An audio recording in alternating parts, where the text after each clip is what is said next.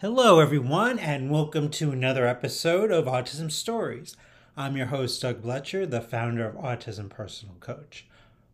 Autistic people are the true experts of the autistic experience, and Autism Stories is where we interview autistic people to learn from their stories, experiences, and get their insights.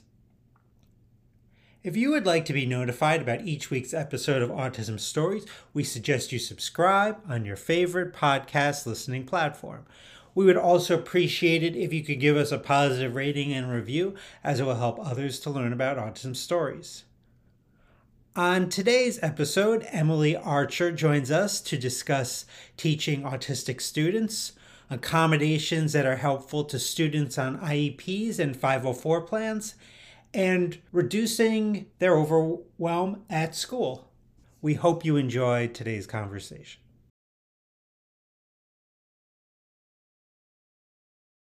Emily, thanks so much for joining me here today on Autism Stories.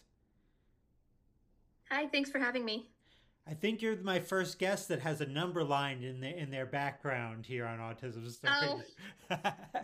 yeah, I'm in my classroom right now, so. Yeah, of course. So I wanted to start off our discussion by learning, where does your story in the autistic community begin? So, growing up, I always had neurodivergent friends. Neurodivergent people tend to gravitate toward each other. In high school, specifically, a lot of my friends were in like autism special instruction programs.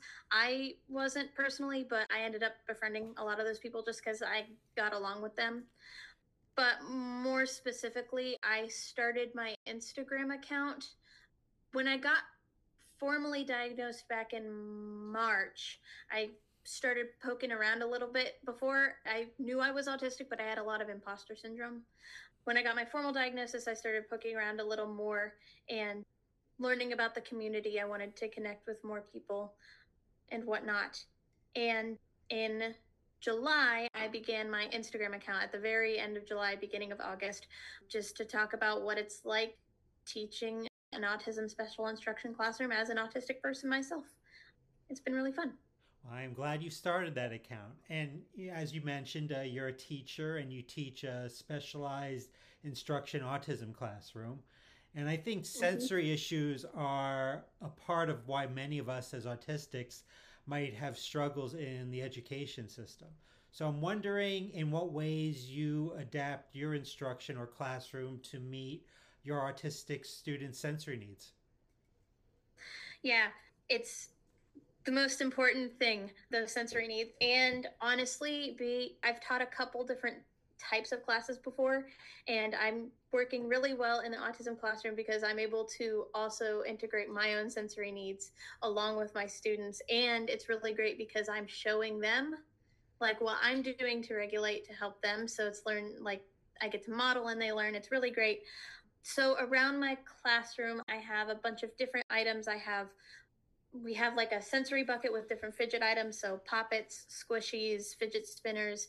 We also have like alternative seating, so I don't expect kids to just sit at a chair. They can stand. We have cube chairs, we have pillows, I have like a little couch, yoga balls. We have all sorts of different seating options. I have several kids who just love the yoga balls, won't sit on regular chairs. I won't make them just because they need to bounce.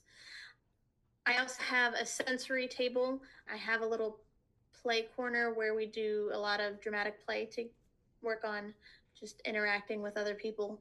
And that has a sensory table. And right now it's like a space theme. So it has like star confetti and rice and like some little alien guys, that type of thing.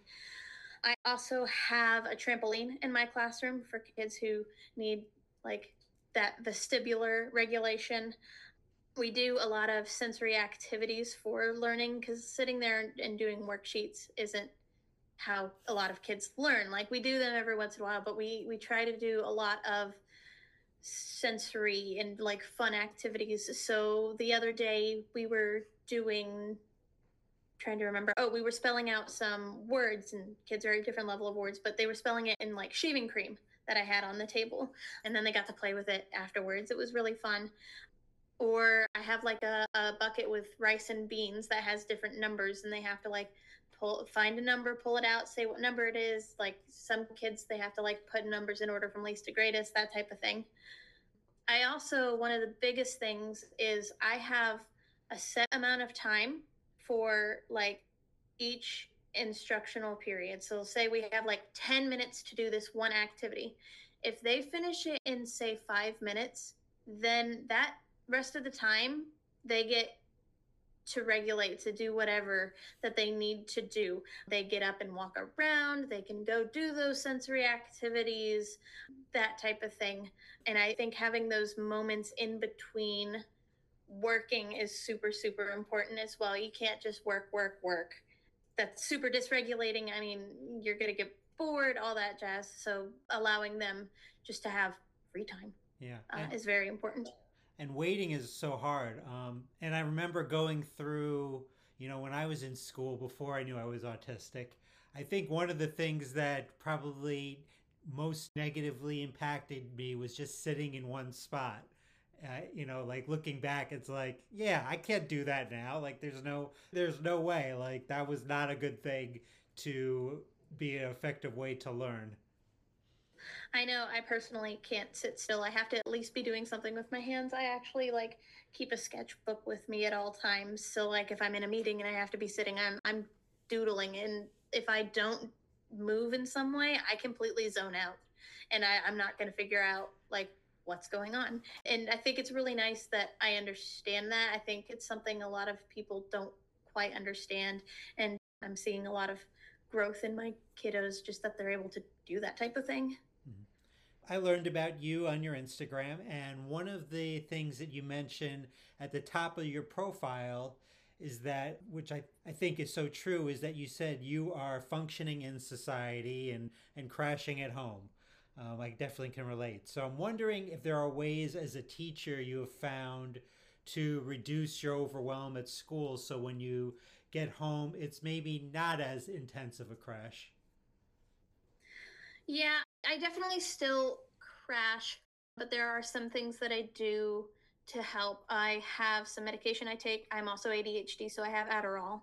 I'm allowed to take it twice a day, and it really helps just to keep focused. And if I take it twice a day, I usually only take it once, but if I need to function, I'm allowed to take it at lunch as well. So that medication helps. I also, like I said, with the sensory stuff, I use it to regulate myself as well. In previous years, I've been in teaching positions where I haven't really, like, I can have had it, but it hasn't, it's been like kind of weird, if that makes sense. Like, it's not something that most teachers do. Most teachers aren't autistic, and that's okay. But like, I've gotten some weird looks for it and whatnot. But being able to use those sensory items, and it's really fulfilling being able to model that for the kids, but then also it helps regulate myself.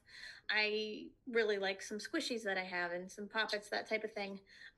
I give myself sensory breaks. So I have a fabulous para who takes the kids out for recess, and I'll stay inside for recess. It's right after lunch, and the lunchroom is loud.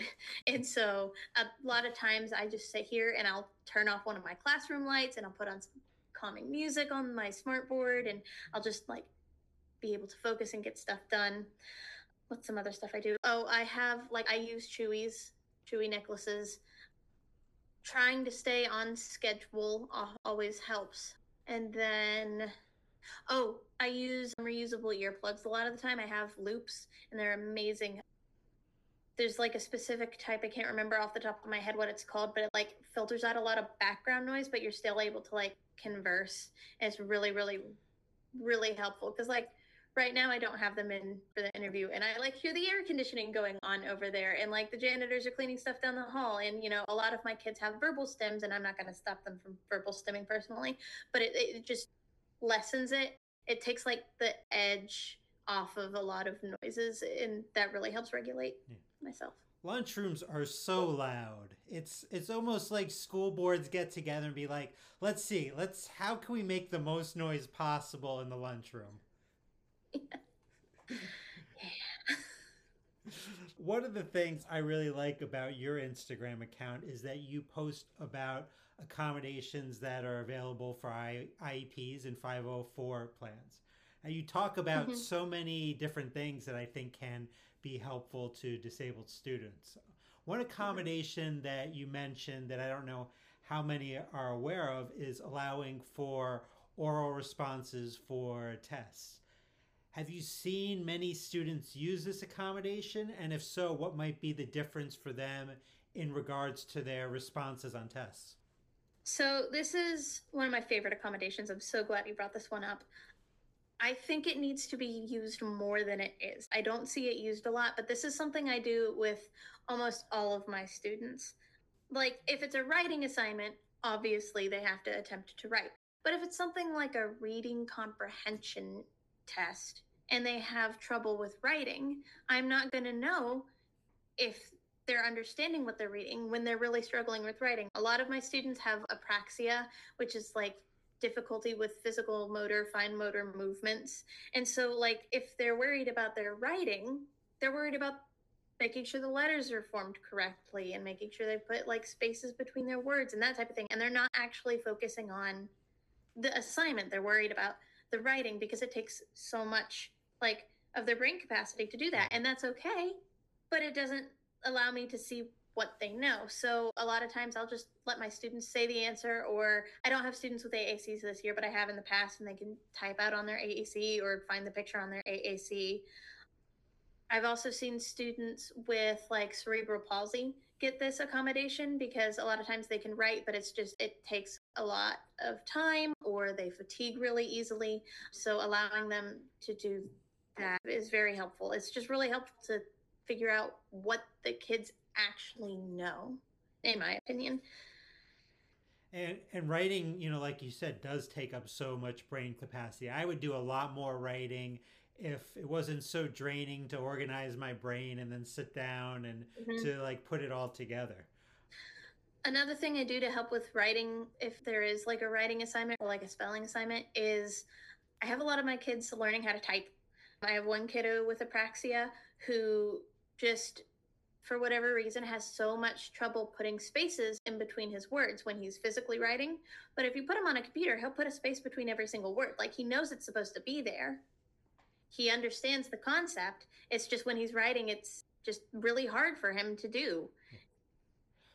Another accommodation that you discussed on your Instagram is, and this might sound strange coming from a teacher, is not giving a student homework. Why might it be a good idea not to give the student homework unless the parents request that you do? Yeah, so this is something my entire school does, which I love. So the research that's been coming out lately actually indicates that homework doesn't really do a lot in terms of increasing academic achievement. And that's not something a lot of people know.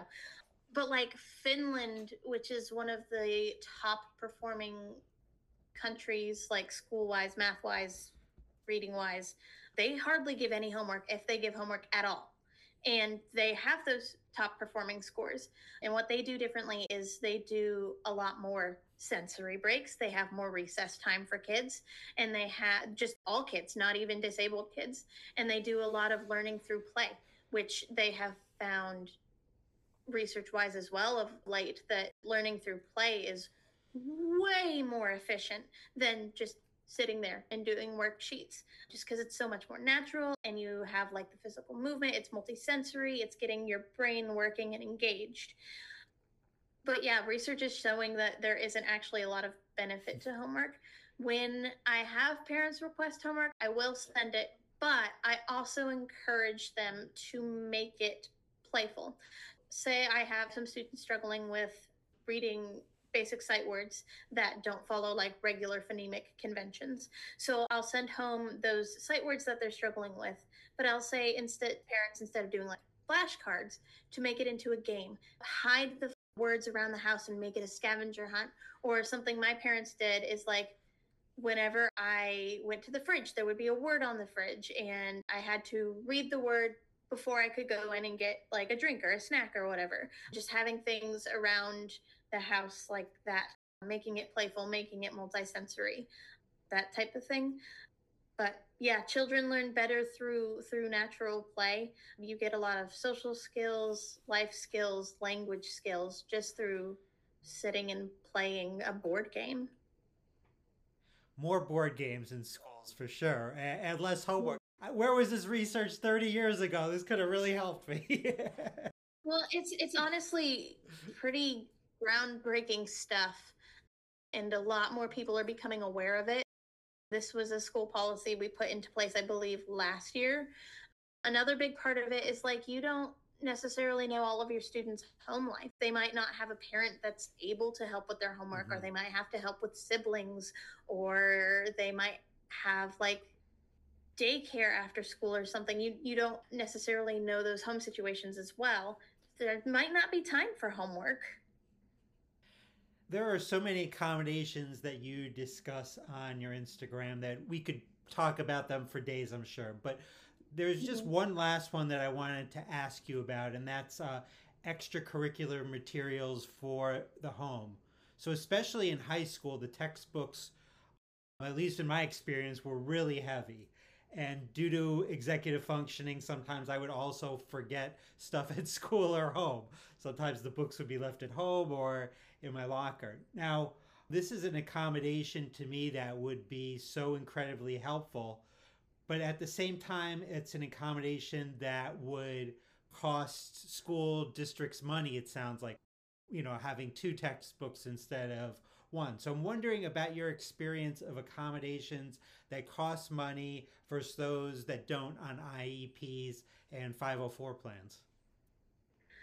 So, if you have an accommodation that's going to cost money, you are more likely to be approved of that accommodation or get it suggested if you have an IEP versus if you have a 504. Because public schools get funding for students on IEPs, but they don't receive any funding for students with 504s. However, if it's something that's necessary, talk to the team and get it put in. If it is put into the 504 plan, if it is put into the IEP, that is a legal document. They have to provide it. On the county providing two textbooks versus one, they usually buy them in like bulk. They're not buying one textbook for each student precisely because you always have kids moving in, out, all that jazz. Even if they don't have an extra textbook in your classroom, they might have one in like the book closet at school, or they might be able to email like the county office who probably has some extras lying around and get one sent over for you to use. I will say more in modern day, I think this is more my time, your time. In modern day, like my stepdaughter, she doesn't hardly use any textbooks. They have something for ELA, and that's about it. They have a couple workbooks, but not a ton of textbooks. A lot, so much is online nowadays. So that's helpful. And in that case, you can receive like access codes so you can still get into that stuff at home. And how can our listeners learn more about you beyond this interview? Yeah, I've got my Instagram account, which you've mentioned a couple Mhm. times. I am autism teacher. I also have a Redbubble account. There's a link in my Instagram profile, but if you search me on Redbubble, I'm Emily Archer Art, and I have like cute little neurodivergent whatnot.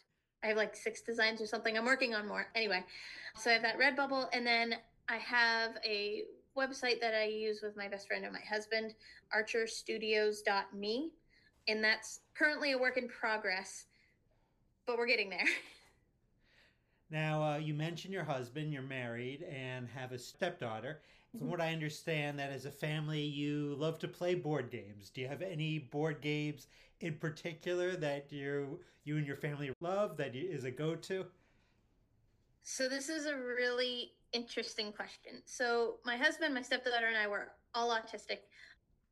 We all love board games. Now, there are instances where, like, my stepdaughter and I love Catan. My husband's not a big fan of it. Some games that we all enjoy are 5 Year Mission. It's a Star Trek game. There's like a Dresden Files cooperative card game that's really fun. Dice Forge is super, super fun. However, lately, what we've been playing a lot of is my husband, who is also autistic. One of his special interests is game design. And so he makes his own games. We've been playtesting a lot of those. Part of why we've got that archerstudios.me website is we're going to start attempting to sell some of his games and get them out in the public eye. He's got fun ones. like Nuclear Summit, where it's like you're trying to avoid nuclear wars if you're the government, and that's more of like a party game. Right now he's working on like an SCP deck builder card game, and in a couple months he's actually got like a RPG horror system we're gonna try to see if we can kickstart. But he's got a whole bunch of games. I can't, like, off the top of my head, I don't know which ones are ready to put on the website. There's a couple on the website right now, like Sports Ball, but they have like filler art at the moment and not like the complete art. So we're actually working on taking those down and putting up what we have the full art for, all that jazz. But yeah, so for the most part, we play a couple actually published games, but we've mostly been playing like husband's games that he's been making. Very cool. Well, Emily, I really enjoyed getting a chance to know you a little bit. I felt like some of this conversation was getting out my trauma from school about the things that bothered me. But it's always exciting to me when I get a chance to talk to an autistic teacher like you that is really can do things differently to really engage students and support them in ways that maybe that me or yourself or and many other adults that didn't get those same opportunities. Absolutely. It's really, it makes my heart happy. It's very fulfilling to do and to be able to help as much as I do. I really see a difference. I really feel like I make a difference. It's nice. Thanks so much to Emily for the conversation. To learn more about Emily, please check out the link in the podcast description for this episode. Here at Autism Personal Coach, our clients are the experts, our coaches are the guides. The majority of supports for our autistics are not helpful. They try to fix us, not support us. That's why many are confused when we say our clients are the experts, experts of their lived experience. Our clients are the experts for what has worked for them and about the things that they need and want in their lives. Our coaches first listen to our clients and then ask thoughtful questions, offer resources, and strategize with our clients so they can get what they need to thrive. Would you want a guide in your life to coach you to get you the things you desire? If so, then visit autismpersonalcoach.com for more information. I hope you enjoyed this episode of Autism Stories, and if you did, if you could tell a friend, foe, or anyone you know about it so they could have the same enjoyable and educational experience as you when listening to Autism Stories, it would be very much appreciated. Till next time, I'm Doug Bletcher of Autism Personal Coach. Talk to you then.